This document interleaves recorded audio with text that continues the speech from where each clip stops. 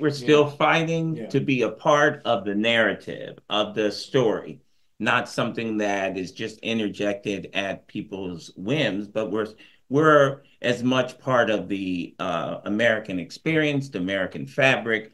We are a part of it all, but yet we constantly are left out of the narrative. And so that, Why is that? well, come on, I mean, it's power, it's economics, power. it's power. It's what made Dr. King dangerous because they started to talk about a poor person's movement. They started to talk about economics. They started to talk about having a share and what should be rightfully ours. Yeah. So that makes them dangerous. Yeah. Europeans left the rule of kings and queens because they felt that they were being left out of the power structure, left out of the dream. So they came here only to do the same thing. Only to do the same thing to others because, as my father Jamaica Miles always says, it's for too many people. It's not about ending oppression. It's about getting your turn to be the oppressor. Yeah. I want to get into this idea of unity and humanity. So tell me what it is in the context of your work with the Human Rights Commission. How are you addressing the imbalances that you see? I mean, it wouldn't be a need for a Human Rights Commission if there wasn't violations of human rights, I imagine, right? Yeah. So the work and how I operate within the parameters that have been given to me is to bring that history. So to bring my upbringing, the youngest kid in a large family, learning to build coalitions, learning to work together, learning how to get your voice heard. Within a governmental structure that I'm in or governed under, I have to figure out how to coalesce. So what I do is I look at the things that we have in common, even if the other person doesn't want to see it, we still have something in common. My mom used to say, who's my greatest teacher, that if you cut me, I bleed. I'm human. I have emotions. I hurt. I have joy. Don't take away those human attributes or those human emotions away from me and make me into something non-human. Right. So what I do at the human rights is I make sure that Black history is 365 days. That I am in a place where I can be heard and seen. So, what does that look like day to day? So, say Shawn's got an issue or concern, and something's going on, and I feel like my rights have been violated in some way. And what does that look like for them just to be able to reach out, contact you all, and get the assistance that they need? It's having the passion, but it's also having the compassion to be able to listen. So even if someone comes to my office and they don't meet the criteria of an offense under a protected class, I still take time to listen to the whole story. I take time to listen to them and then utilize the resources that I have to connect them with somebody who can do something for them.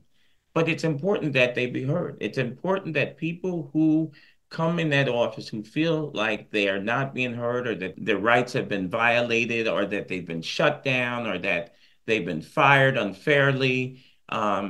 It's important to have somebody sit long enough to listen. And so I had to rethink my listening skills.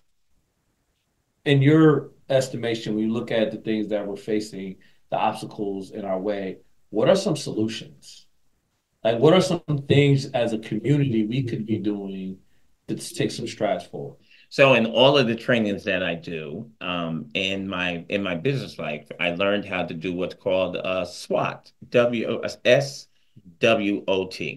to look at the strengths, look at the weaknesses, the opportunities, and the threats. And so in the work that I do, whether it's in a training, I'm always evaluating where the strengths are, where the weaknesses are. What are my opportunities? What are our opportunities? So I think, and what are the threats? And I think that if I was to do a quick analysis on what you were just on the question. Yeah. We sometimes get in our own way. We don't take the opportunity. Um, Professor Bell, Derek Bell. I remember working at a non-for-profit, and I bought a used car, and the used car was a Mercedes. Mm-hmm. It's a nice used car. Yeah, it was a used car, right?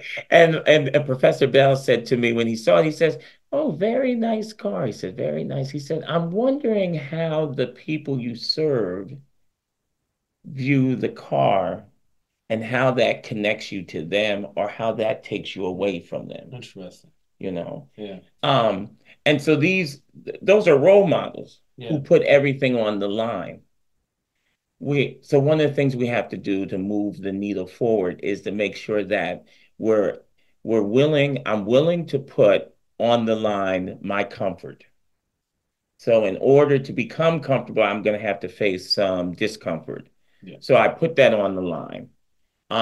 We have to realize what our strengths are. And my strengths come from a powerhouse, jam-packed room full of women. Mm-hmm. My mother, my godmother, my coach, friends, who I got to see in action, how to face adversity, how to create something out of nothing. Mm-hmm.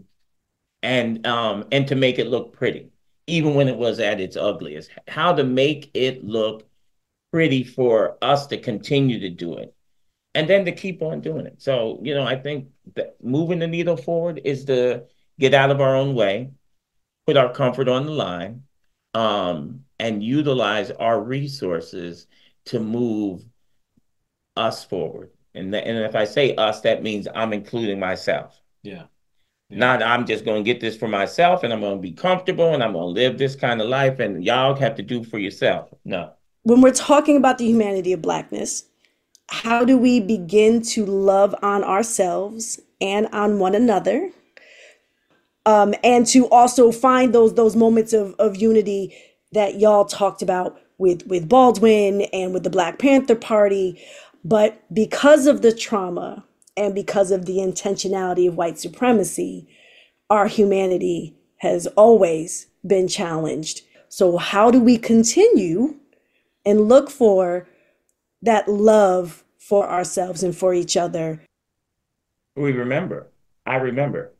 I remember the stories. I may paint a picture based on the pastels, the beauty of what I learned through those who taught me. But I also know about the dark sides, the ugly sides, and I make that it's all part of the story. And it's a reminder for me not to turn around. Watching people get spit on, remembering the people who were hosed with fire hoses and had dogs sicked on them, and they kept on going. And so healing to me is about embracing the journey that I have been placed here to bear witness to, and then encourage through my experience that it's not always going to be easy, right? Here's my grandmama talking now, right? But I really don't believe that I was brought to this place to be left here alone. And so I have to encourage myself to get up when I get knocked down, to take a no and make it into a yes, and present the case and know my rights and all those things that mom taught me. And then to get help on how to articulate that in other circles so that I'm effective in every room that I walk into. Lastly, I'll just say that, my favorite orator was Barbara Jordan. I loved when Barbara Jordan would speak. And I listened to old tapes of her at the Democratic Convention and other speeches that she gave. I go and I listen to those speeches and I hear the passion and I can relate to the passion. I also can relate to the hurt that created the words, but they also had a vision for a better place. And I have a vision for a better place, a better world, a better me.